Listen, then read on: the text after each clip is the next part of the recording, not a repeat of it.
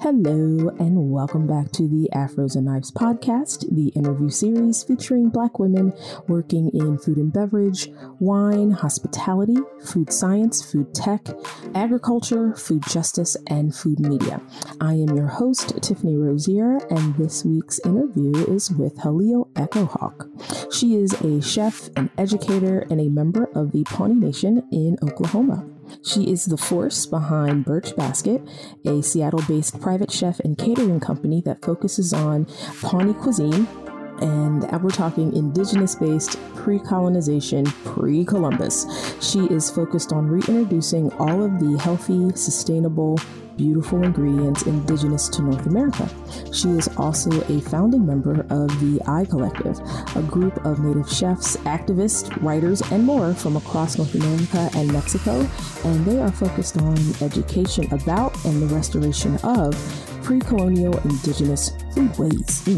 Halil has been featured on Independent Lens's Alternative Kitchen on PBS, Bon Appetit, and Huffington Post, and a lot of other places. She is all over Obama's internet, y'all.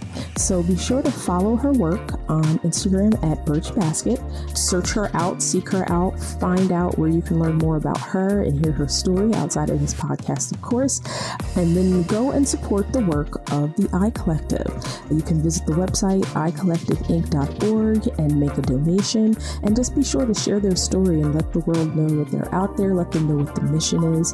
When we can be out in the streets and we are free to move about the country again in a safe way, I am sure they will have events that you can connect with and find out more about. And yeah, so just be sure to check out Halil across the internet and support her work and amplify her voice. So let's jump into this interview. Hi, my name is Halil Echohawk.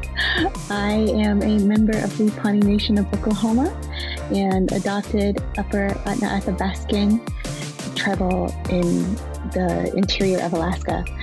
And I am the owner and operator of Birch Basket Catering.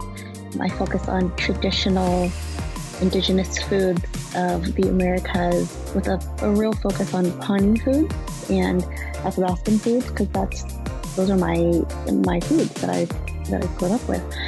And I do a lot of teaching, I do a lot of history. About half of what I do is like food history and history of indigenous people and what colonialism has done to Native people from the beginning to now to where we are, and how food has played a part in all of that. And I have been a cook for about 7 years now, I think. Kind of hard, it all kind of blurs together. I think. It's true, it does blur together at some point. It's like it's been one long year, and it's been actually a decade. I'm like, oh, okay, I'm sorry. Yeah. It's like my first cooking job was a prep cook, and I honestly don't know when I started that job. It was like forever ago. And it sounds about right for this work. It really does sound correct. and then I started culinary school, and I was a waitress, and there was all sorts of restaurant jobs. Oh yeah. The wild and crazy. Done it all. Yeah. Done it all. I don't think anyone can really escape working in food without having touched all of those jobs at some point. You're just like, oh, so what else have you done? I'm like, we've worked in the dish pit. I've busted tables. I have you touch all points, and sometimes it's obvious when someone hasn't. Oh, and you're like, maybe there's a benefit to that. I would encourage you to cross-train yourself in some other areas if you're working in a restaurant, because it gives you really different perspectives on at what point in the process that someone's touching the food. And it tells you okay, this is what they're responsible for. So it gives you a whole new appreciation for the process overall when you're looking at it from beginning to end. So yeah. No, most definitely. Oh yeah. Well, thank you. 7 years. Wow. Before food, like before because 7 years doesn't seem like a long time, but when you've worked in food, it's like dog years. So yeah, I'm always like, oh, before I worked in food. And it's like, is there a before I worked in food? I'm like, but there was. It just seems like I've done this longer and I really haven't. Before you were in food, what were you doing? I grew up in a very religious family. And so I was a missionary for 2 years. Cool. Yeah. Where? I was based out of New Zealand. Oh, okay. And out of New Zealand, I went to Thailand, India, and Fiji with this group called Youth with a Mission. And at that point, I don't know if it still is, but it's the world's largest nonprofit missions organization. I think it still is. I mean, I'm not sure how like COVID has impacted any of those types of like in organizations at this point, but I think on last check, it actually still was. Yeah. Oh, you know? Yes, you'll find that within this community of folks that there's a lot of like those shared historical points and like cultural points. It's like, oh, I grew up in this particular type of space. And so depending on which church you went to or denomination you were in, you know, there's always some type of shared or like some type of cross referencing of those particular things. So, yeah. So. Oh, yeah. Yeah. I was so people like when they're like, you know about that? I'm like, you'd be so surprised about the things I have experienced in my youth and in my young adulthood. Yes. Yeah. So, wow. Oh, yeah. So what called to the transition for you? A couple things. I had applied for a worker's visa to stay in New Zealand, but I was denied because I have epilepsy. And New Zealand has national health care, and they didn't want to pay for my medication. Gotcha. So I was like, well, I guess I won't be staying here. To the States. And so I came back to the States and was like, well, I've always wanted to go to culinary school. I've always wanted to cook for people. Even when I was doing missions, I was like always in the kitchen. I was as much as it was allowed for me, I was feeding people. And so I went to culinary school, and it took a while, like prereqs and all that kind of stuff. Yeah. But I knew that as a Native woman, I knew that I was going to have the education to back it up. Yeah. Yeah. I was like, yep, that's another shared experience. It's just like, oh, I have to have all this documentation to say that I know what I know in order for you to even give me an opportunity. And other folks don't tend to have those, don't have to jump those hurdles frequently like we do. Where did you end up going to culinary school? Here in Seattle. What do they have? A culinary institute? Is it culinary institute? It's actually at a I can't remember the name of it. Oh my goodness. I know. I've called that this year. I've deemed that exact moment in your brain where the information escapes. I've called that the trapdoor. Oh. And you're in the middle of a thought, and it's like a trapdoor opens up, and the information you really need just falls out the bottom. That's a great just way of putting it. It's like, it's like I can see the building. And it's the worst part. It's tormenting you because you're just like, I can see the building. I know the names of these people. My memory is like, it's a blank spot in your memory. You're just like, why can't I recall that right now? I don't know what's wrong.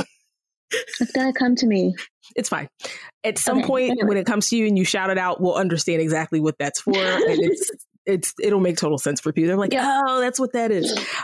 Wow. That's hilarious. Because I think that attitude that attitude of service, like that's connecting people from all walks of life that have worked in other industries or have served in other places, kind of that's what calls to a lot of people when they get into food. It's like there's this sense of service and generosity that you carry with you from where you were, and you bring that in with you. And it's like one of those spaces that it highlights that and encourages that a lot more. And then for those of us who end up falling into like the teaching space, I think that is directly linked to like some of our history as far as like some of our cultural history. So whether you grew up in like a religious household or you grew up in a household where you had educators as parents or things like that, I think some of us fall into that category because we tend to, when you're working in missions, you tend to share your faith a lot. So you're in that process of constantly like teaching or sharing in a way that's informative. And so that skill set just kind of carries over into the next space. So most times people are like, I don't understand how'd you make that connection between that career and that career? Just like, well, there are some very weird things that that people don't think about when you work in food professionally, that those skill sets that you have to call on, and they don't think they belong there because they're like watching like Hell's Kitchen or something crazy. And you're just like, that's television, guys. That's not cooking. It's television. It's entertainment. So, because I worked for a chef that worked for Chef Ramsay, and, we had a chance to like talk about his work and like what they did together and that kind of thing and what he learned from Chef Ramsay. And he was like, well, unfortunately, like American TV really called on him to be a specific type of character on television. He's like, but he's so far from being that guy that it's weird to watch him sometimes. And you're like, that's interesting, because I think people think that like shows like Hell's Kitchen are like genuinely like reality television, and you're like, not really. That's like super produced and like almost like there's a director, and people don't like really put it there. And I'm like, it's a competition show, so it should be interesting. But yeah, like Chef Ramsay was that guy who like would fly home on Sundays to have dinner with his family, no matter where he was. So that's who he is. Super family guy. He's like super, and he's super generous, and he loves to teach, and he wants to see people do well. And so that's why I was always like, people get the weirdest perceptions about food, but that's because they get all their information from like television and movies. And you're just like, if you only knew, if you only knew. When you found yourself teaching more, was that like organic? Was it intentional? It was pretty organic, because when I say like I focus on traditional indigenous foods, people are like, what does that mean? What is traditional indigenous foods? And so then like, it's the three sisters: corn, beans, and squash. It's sunflowers. It's 73% of the world's food comes from North, South, and Central America. If you take away what Lois Ellen Clark, who was the first Native chef to get a James Beard Award for her cookbook, which is so amazing. I think that's somebody who you should have on your, because she's on the list. She's on the list. She is? I'm like, if anybody has her email address or contact information. I do have her email address. I'm like such a fangirl of hers. Please share. Okay, I will. Yeah, that's how I get people on the show. Really, I'm just like, do you have that email address?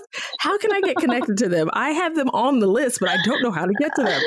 Oh yeah, yeah, because she's so amazing. Oh my goodness, I'm like, can you tell? Yeah. She needs to be here. This is agreed on. We just need to figure out a way how to do it. Yeah. Okay. Gotcha. So she came up with the big 8, and that is corn, beans, squash, vanilla, chocolate, potatoes, and something else I'm forgetting. It's going to drive me nuts. But the way that those food items have gone throughout the world and have changed the world. Yeah. Oh, yeah. But people don't think of them as coming from like Native people. That's so, I guess because like the way I grew up, both of my grandmothers were educators. And so that was just part of their education. They were like, well, these are the foods that are indigenous to the Americas, and this is where those things came from.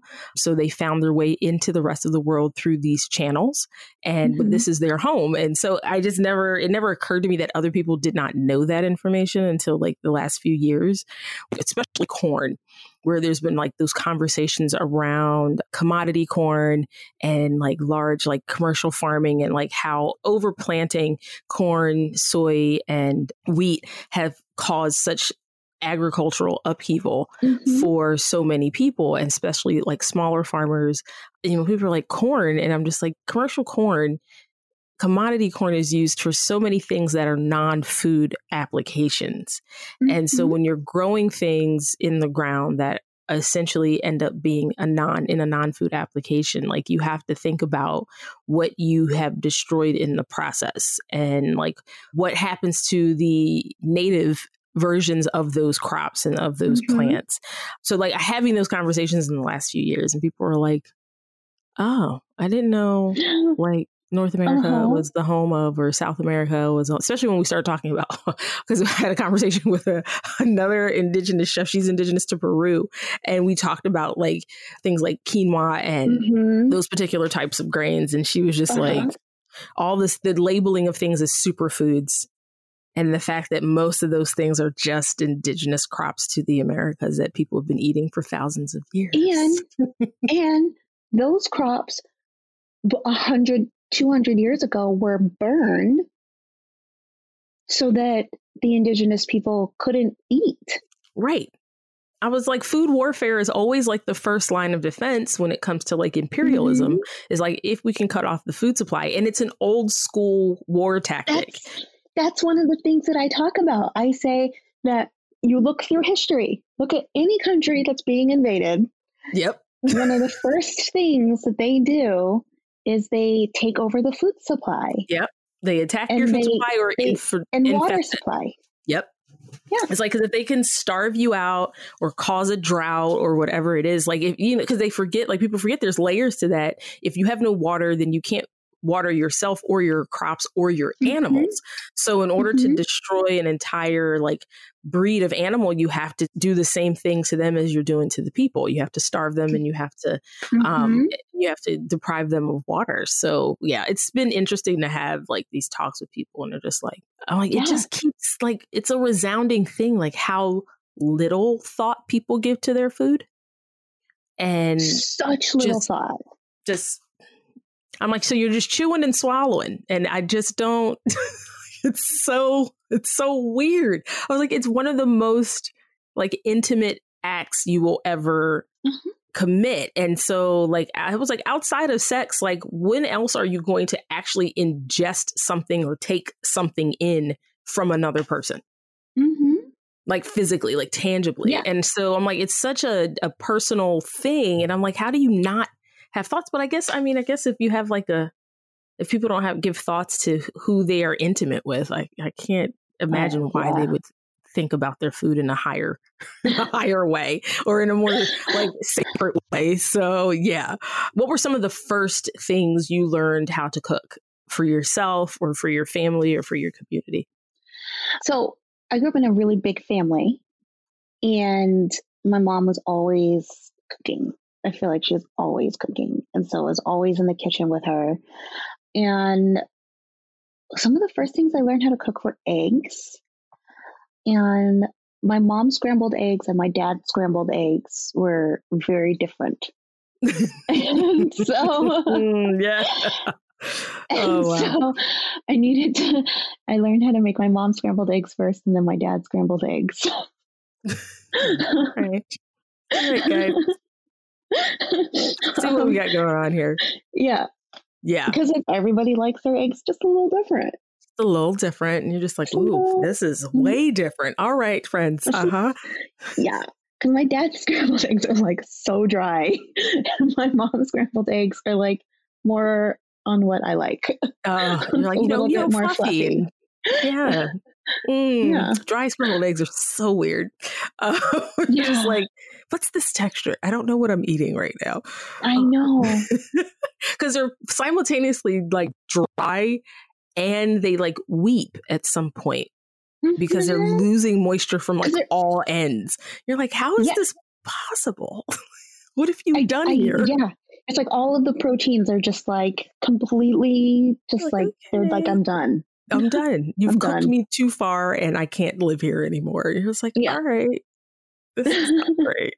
I guess because like on that list of 8, since eggs don't necessarily make the list, what's the historical kind of like entry point for like eggs, indigenous cooking?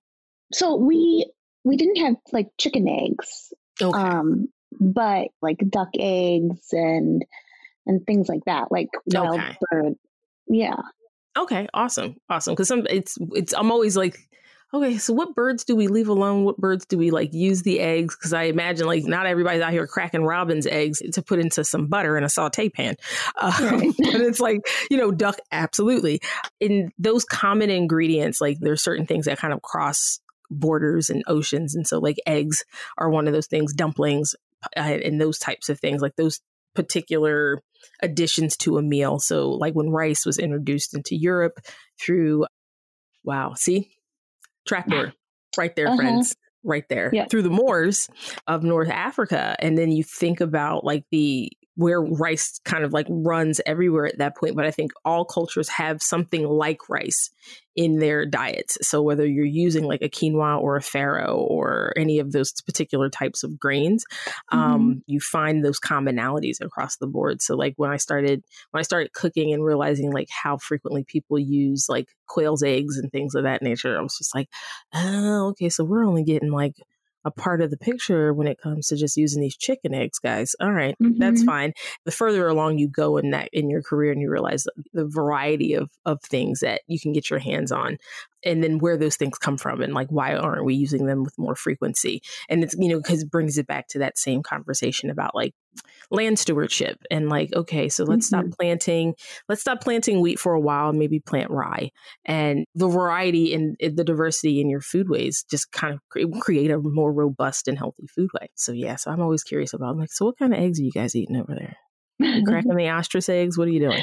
So you're finding your culinary voice in this space. So, because you do have a number of folks like cooking from this particular viewpoint, from this viewpoint, and dialing down like what you resonate with, what you do well, like the message you're trying to send through your food. Where did you start to like develop that? And like, where are you sitting with that right now? And what are you really trying to say with what you do? I really started to develop this when I was in culinary school. Like I knew this is what I wanted to do. This is the focus that I wanted to do. And it was really apparent to me while I was in school that it was like not even a thought that my teachers were having, that my other classmates were having. And so it was like really frustrating for me that was the case. And I've always been the person who's like, if I'm frustrated, I'm going to let you know.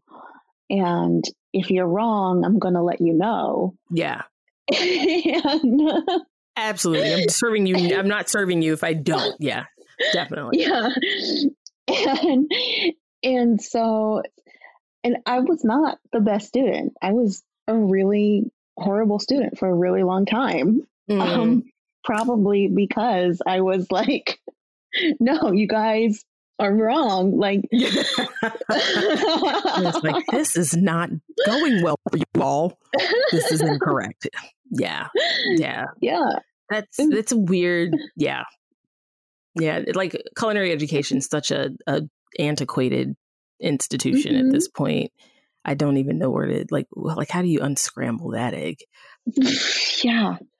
And this was like the education that I was getting was like, I feel like it was pretty progressive because we were learning not just like French technique. We were learning all sorts of different techniques and styles. And this school it was one of the first schools to have its own greenhouse. Which was like a huge selling point for me. In the summer, we would go around to like all of the different farms in Washington and just to like see like what was happening. We would go to plant and stuff. Like it was a very cool system. Just so it was like, we're really getting the feel of like farm to table, not just words, but the language that they were using was very antiquated. Okay. Yeah, it's like you've managed to like do these things over here, and yet you're kind of just stuck in time over there. I just okay, which of course speaks to like leadership and the lack of like representation at that level. Because you're like, okay, you had enough people thinking we need a greenhouse, we need to do some other things that are a little more innovative and like trendy because eventually this is where food's going to go. And then to not have anybody in the space to go, well, when we talk about diversity and inclusion, you have to talk about language and how we talk about food and not just what we cook. And Mm-hmm. yeah, I can see that being a problem. And so I was always like, I'm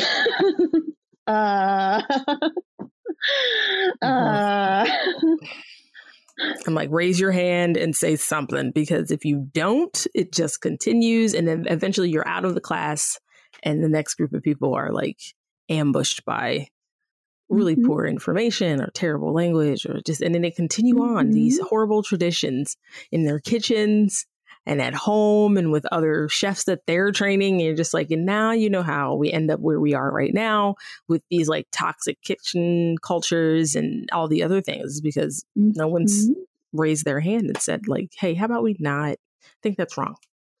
We should fix that. And yeah, it's nothing like when the onus of that falls to like the lone Black or brown person in the room. So you're just you're like, oh, this is our job again. Great. Wonderful. Awesome. Okay. That's fine. Yeah. Did you find like after culinary school and like getting into work to lead with the idea, like I have indigenous roots and so I cook from that space? Was that a part of even those conversations? Like, did you find yourself with an opportunity to really bring that to the table with jobs that you were getting or looking for? Yeah. I would always say like, this is who I am. It took me about 2 years to figure that out. Okay. To figure out how to say that. My first job out of school was like a crazy. The chef was never there, and it was like anything went in this kitchen. Like it was one of those. Like, it's Wild Kingdom in here, friends. It is. It is. It's and hard. It was like high volume and that's even worse. Yeah. And it was just like, it was like craziness. You know those places. Yeah. And you're just like, all right, if I survive this, I'm getting out. Yeah. It's like, how do you expect someone to learn anything in that environment? I guess you don't. I guess the idea is like, you're not here to learn, you're here to produce. And yeah. I mean, I got fast. There you go. I know it was a wood, but I started out on Gardmo and then I moved up to grill, and it's a wood fire grill. So I can do that like for crazy amounts. It's like a choose your own adventure kitchen there. You're like, all right, what do I want to learn? How can I move myself up the space? And here we are. And I'm just like, okay, yeah. Coming out of culinary school, you're like, okay, so this is kind of a DIY career thing, because based on this kitchen, if I don't figure it out, I'm not going to. When you were thinking about your own work and your own business after spending that time in like all, kind of the pre-made kitchens, as I call them at this point, and like in other restaurants and things like that, that moment where you're like, okay, I need to do my own thing. Because a lot of people, they exit the kind of the traditional trajectory because they're like, I'm not able to like find my voice here. I'm not able to move up the way I want to. Like they have those types of reasons to like get out. And so if you don't feel like who you are and how you grew up and how you grew up eating is something that can be like put out there through where you're working right now, a lot of people are like, well, I'm never going to be able to shine here. I'm never going to be able to use my own like culinary point of view here or cook the food that I'm passionate about. So at what point for you was kind of like that turning point where you're like, okay, it's time for me to like step out and really take a risk and like do my own thing here? It kind of took a while. I was doing like smaller catering gigs on the side for different Native nonprofits here. So I was like very unofficial. And then I was working at this one place called Damn the Weather, which is a great place here in Seattle, in Pioneer Square downtown. And it kind of got to the point of where I was doing like all of these things and being asked to do bigger events and just not having like the infrastructure. And so that's when I was like, oh, okay, maybe I should start thinking about stepping it up. Yeah. Exactly. And then I ended up working at this one other place about 2 years later. I think I'm confusing my timeline. But I was asked to be part of, it's like I'm wearing this sweater, part of the I Collective, which is a indigenous like cooks nonprofit. Yes. I have a bit of a line in there from a few folks. They were like, "Hey, do you know about I Collective? You know about I Collective?" Because there's a couple there's a couple of other chefs that I'm connected to that are part of the organization. So they were like, "Do you know about I Collective?" I'm like, "Not yet. I'm headed over to the website right now." So and it was one of those things where someone would, when I was asking about like who should be on the podcast, that was the first thing that most people were like, "Go there, go there, go there." So out short of like direct recommendations, that was like the first place people kept sending me. So like Christina Stanley was another person I interviewed for like the Millie magazine spread that I did. So she was one that was pointing back to the I Collective. She is so great. Yeah. And then Britt Reed, she was another one that was like, "Hey, yeah, you should jump on the website and see who's there." And like any of those people are great to talk to. And so, yeah, I got very familiar very quickly, the website and the work that everyone's doing. And so I just thought that was like, it was definitely a sign from the universe to like, this is definitely a direction you need to go. And like, and these are conversations you absolutely need to start having, because people should know specifically about like seed saving and things like that. Because again, it's a culturally shared activity. I mean, enslaved Africans came with different types of seeds in their hair because they didn't know where they were going, and they didn't know if they were going to be able to feed themselves. And so like this idea of keeping seeds, because essentially we come from these agricultural communities. And so we think in a way that it's like, okay, so what we have, how are we feeding the next few generations and not just the one we're currently living in? So yeah, so the website was just like refreshing and a tonic in the world gone mad at this point. So yeah.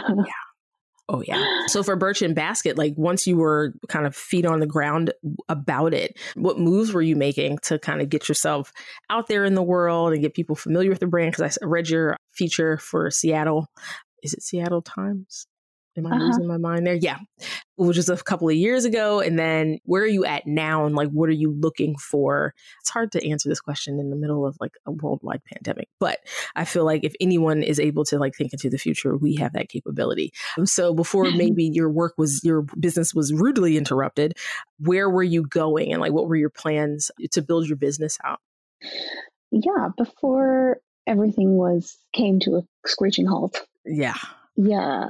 I was still working like full time. I had a full-time job and the business. I understand that life. And then about 3 weeks before the lockdown, I quit my job because I had enough work to. So wrong. Right? I'm so sorry. Right? I was like, at this point, we can kind of find some humor in that, but it's just like, oh, that is so painful. Yeah. And then within the first 2 weeks of March, all of my work for the whole year just got canceled. It was really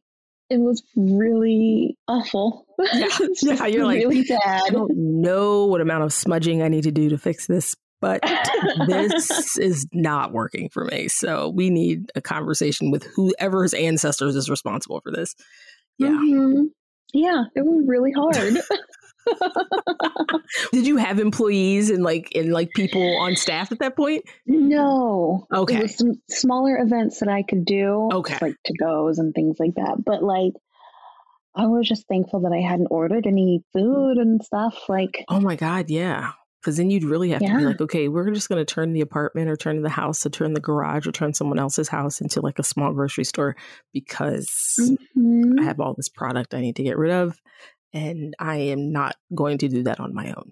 Yeah, it was such a weird moment because you didn't know how long things were going to last. And it was just like, do I proceed like it's going to be a 2-week hiccup and just kind of continue on as business as usual? Or do I like really do a full pause and just like, I don't know what this is going to end up being. So how about I not expend money? Just planning for something that I'm not going to be able to use. Oh man. Yeah, I don't think people understand like the weight of that, especially when you are like, I used to do like freelance catering. And so at some point you're just like, you create this calendar and this like book of business that kind of helps you get into, 6 months from now, by the time the summer comes, I'll have this much in revenue and I can do these other things. And to like see that completely just disappear. It was just like flames. Just like, I don't even understand. And then people need to pivot. I'm like, do you understand what that means? Like, that means there has to be space for all these people who need to like move into like new directions. And there's not always space for everybody to do. So not everybody can like write for like a food magazine all of a sudden. Not everybody can become like a freelance food writer all of a sudden. Like the other places in food that don't necessarily require that type of service execution, there's not a ton of room for everybody. So like, I'm not going to become a food blogger all of a sudden in the middle of a worldwide pandemic, because it's not like people will decide to start reading more all of a sudden either. So it's like, I don't know how successful that's going to be. I'm just going to wait. Were you able to keep your other job? No, I had quit. Oh, yeah. See, my brain forgot that so quickly because I was being super hopeful and optimistic. So, yeah, she's like, so I quit that job going, I'm good now. And then it's like, was that a food related job, or were you kind of just like staying outside of the space? I was working at a restaurant. Yeah, that's what happens. People are like, do you have a backup plan? My backup plan is closed, people. Wow. And they shut down because of COVID. Okay. That's just so mean. So mean. Oh my gosh. And that was like what, last year in like March or April? March. Okay. So from between like March and now, like how has your life been? That's such an odd question to ask people, like, so how you doing? You're just like, I'm not, my head hasn't exploded, but outside of that. It's been rough. Yeah. Yeah. I moved in with my sister and her husband and their 2 kids. I've had like a lot, like I said before, I have epilepsy. I've been having a lot of episodes. So that's the main reason why I moved in. Gotcha. Yeah. It's because my doctor was like, you can't live by yourself anymore. Oof. Oh, how has that affected your work over the last 7 years? Like knowing, like, was that something that you took a pause on when you were like, okay, I'm getting out of like doing work in missions and like making this transition to food? Was that in your thought process? Like, okay, I can successfully like do this food thing. Oh yeah, absolutely. Cool. When I started culinary school, I knew that my seizures were well enough under control that I was safe and that the people around me were going to be safe. Okay. And so that was always like at least the year. Yeah. Okay. Yeah. Because I think about like those particular factors. Like for me, like I got into my first restaurant job, I had some challenges because I was born with like what people would say like bad feet, which I just never, as a young person, I didn't think about it. Like I knew I wasn't allowed to like be involved in like athletics. I had like a podiatrist by the time I was like 3 or 4 years old. I was wearing like custom orthotics by the time I was in like 2nd grade. I had to like have a surgical procedure when I was first born, like first 2 weeks of my life. I had to have a surgical procedure to like surgically separate my feet at the ankle. And then they reconstructed my arch, reconstructed my ankle, and a lot of the bones and stuff in that space. And so like I just grew up with like that's just kind of in the background. It's just part of like my life. And I have to kind of think about it sometimes because as a kid, you don't think about that stuff. You're just like, that's all right. But I didn't do a lot of like broken ankles and that kind of thing. And it's probably because I didn't do like athletics because I was like not allowed. But I'd never thought about having a job where I was on my feet all the time. So it wasn't something I factored in. And so when I made the transition into food, it still didn't like hit me that I would like be on my feet for like 18, 19 hours a day. It just didn't occur to me. And so like my very first restaurant job was in New York. And I think I came into work I woke up one morning and my ankle was completely swollen. Like I had broken it. And it looked terrible. And I was like, what is wrong with this foot? But like the chefs that we are, we wrap it up, stick a Band-Aid on it and go to work.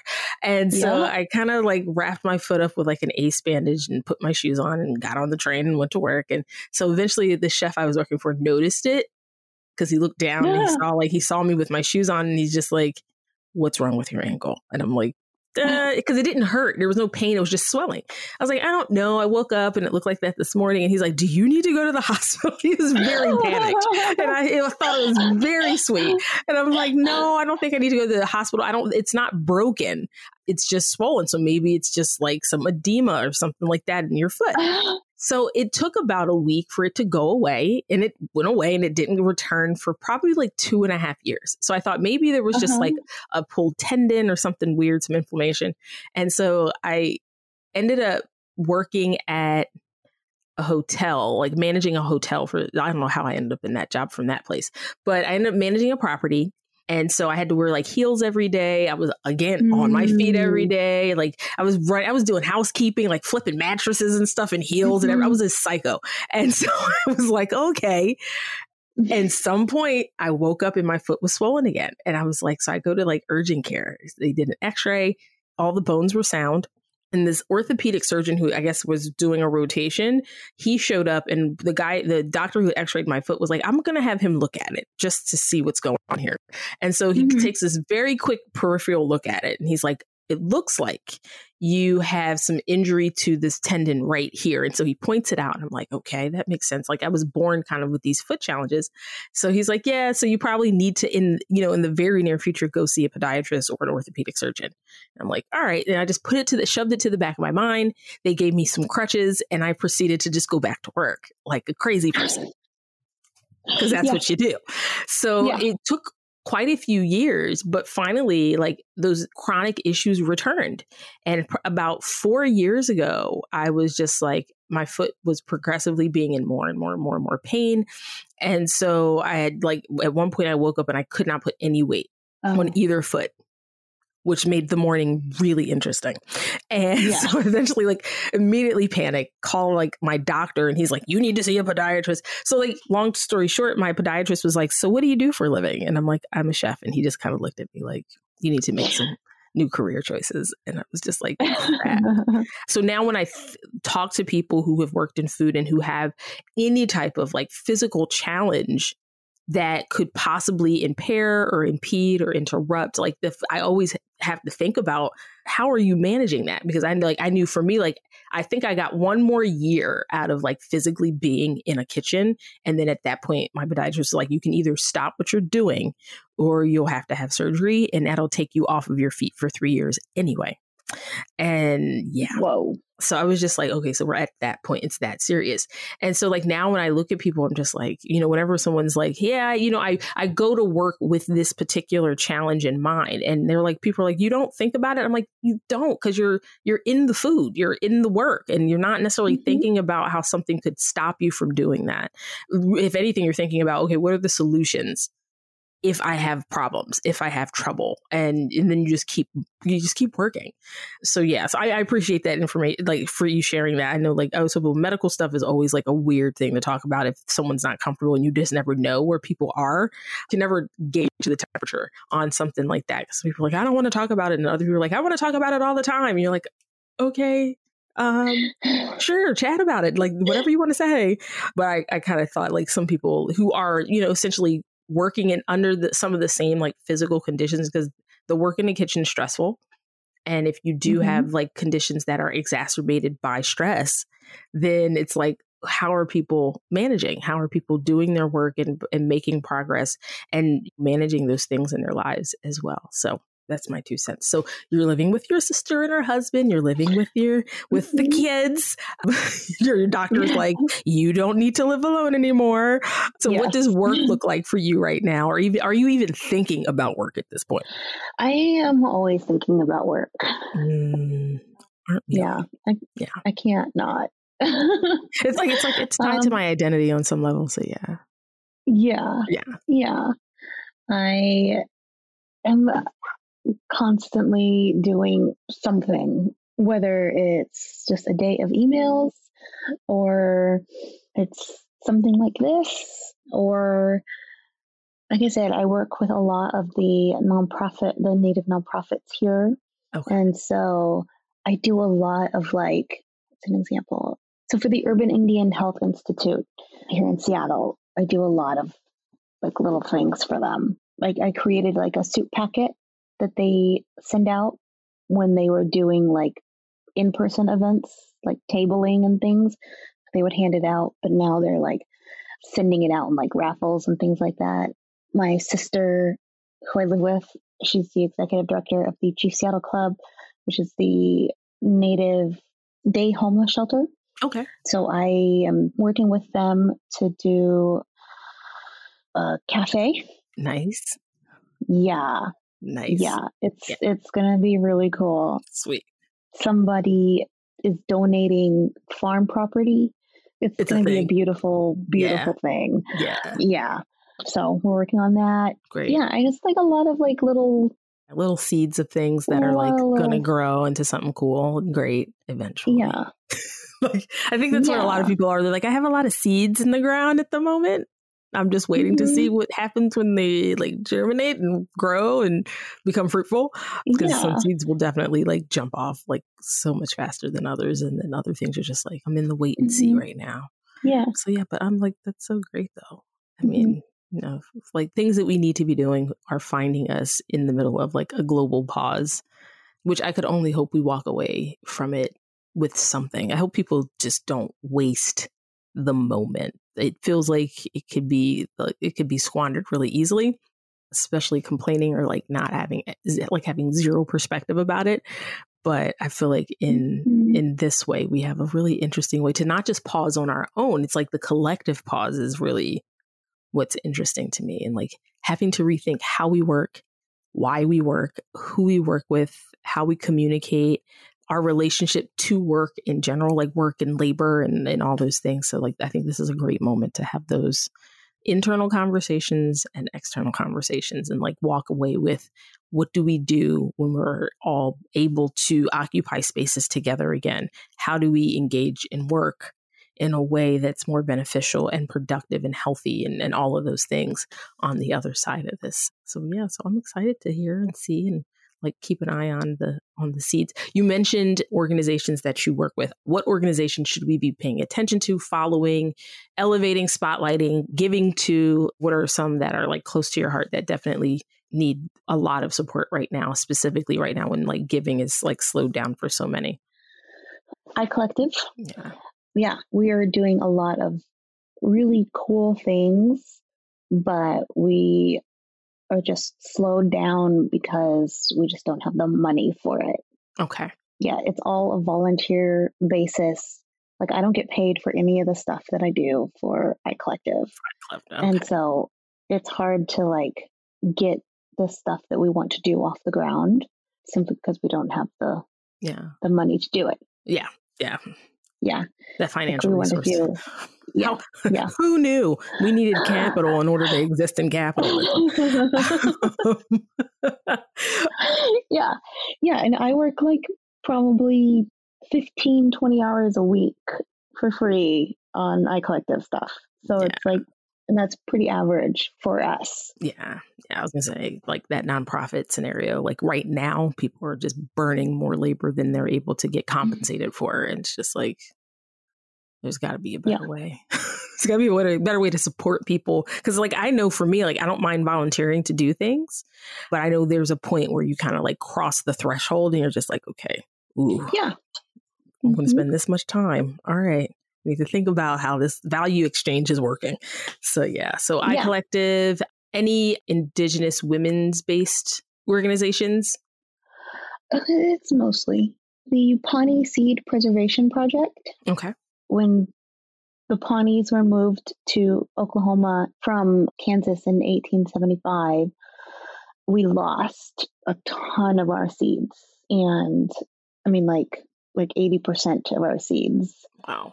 Yeah. And we lost in the 1910 census, there were 696 Pawnees when in in 1875, there was about 30,000. So that little campaign worked of theirs.